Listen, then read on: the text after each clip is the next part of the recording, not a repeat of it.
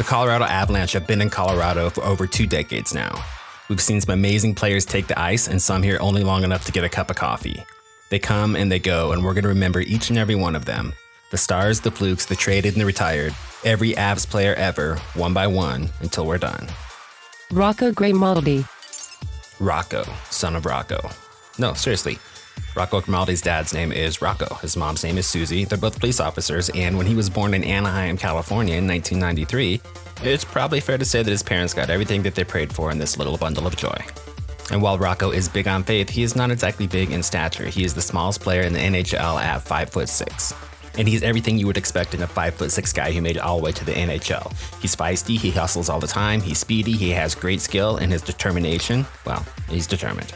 I mean, the guy has been fighting off the size issue his entire life, and yet he goes 33rd overall in the 2011 entry draft to the Florida Panthers. Which is no joke. A 33rd overall is pretty much like a really, really late first round pick. And what the Florida Panthers saw in Rocco Grimaldi is pretty much what everybody else sees too. He's a hell of a hockey player. He has great senses, great skills, great speed, and he will show up ready to play every single night. So how exactly did the Avalanche end up with Rocco Grimaldi? Well, remember the Reto Berra experiment?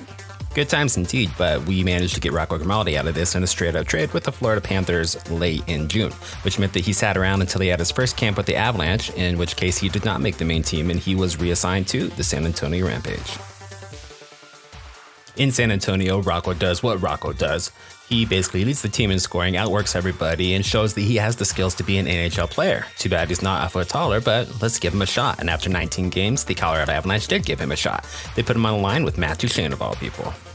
That's a lot of skill, a lot of speed, all on one line, but it didn't matter that night because the Avalanche did not have their mojo together yet, and they lost 3-0 to the Dallas Stars, and Rocco Grimaldi was on a plane back to San Antonio.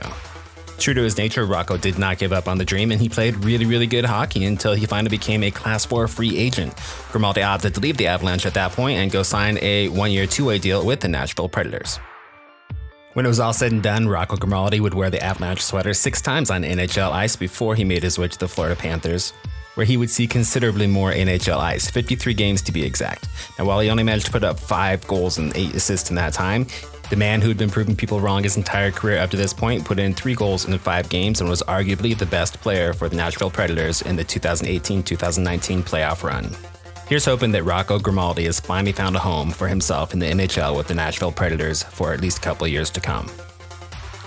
This and every other podcast that we do is brought to you by AvsFam, AvsFam.com. Stay awesome.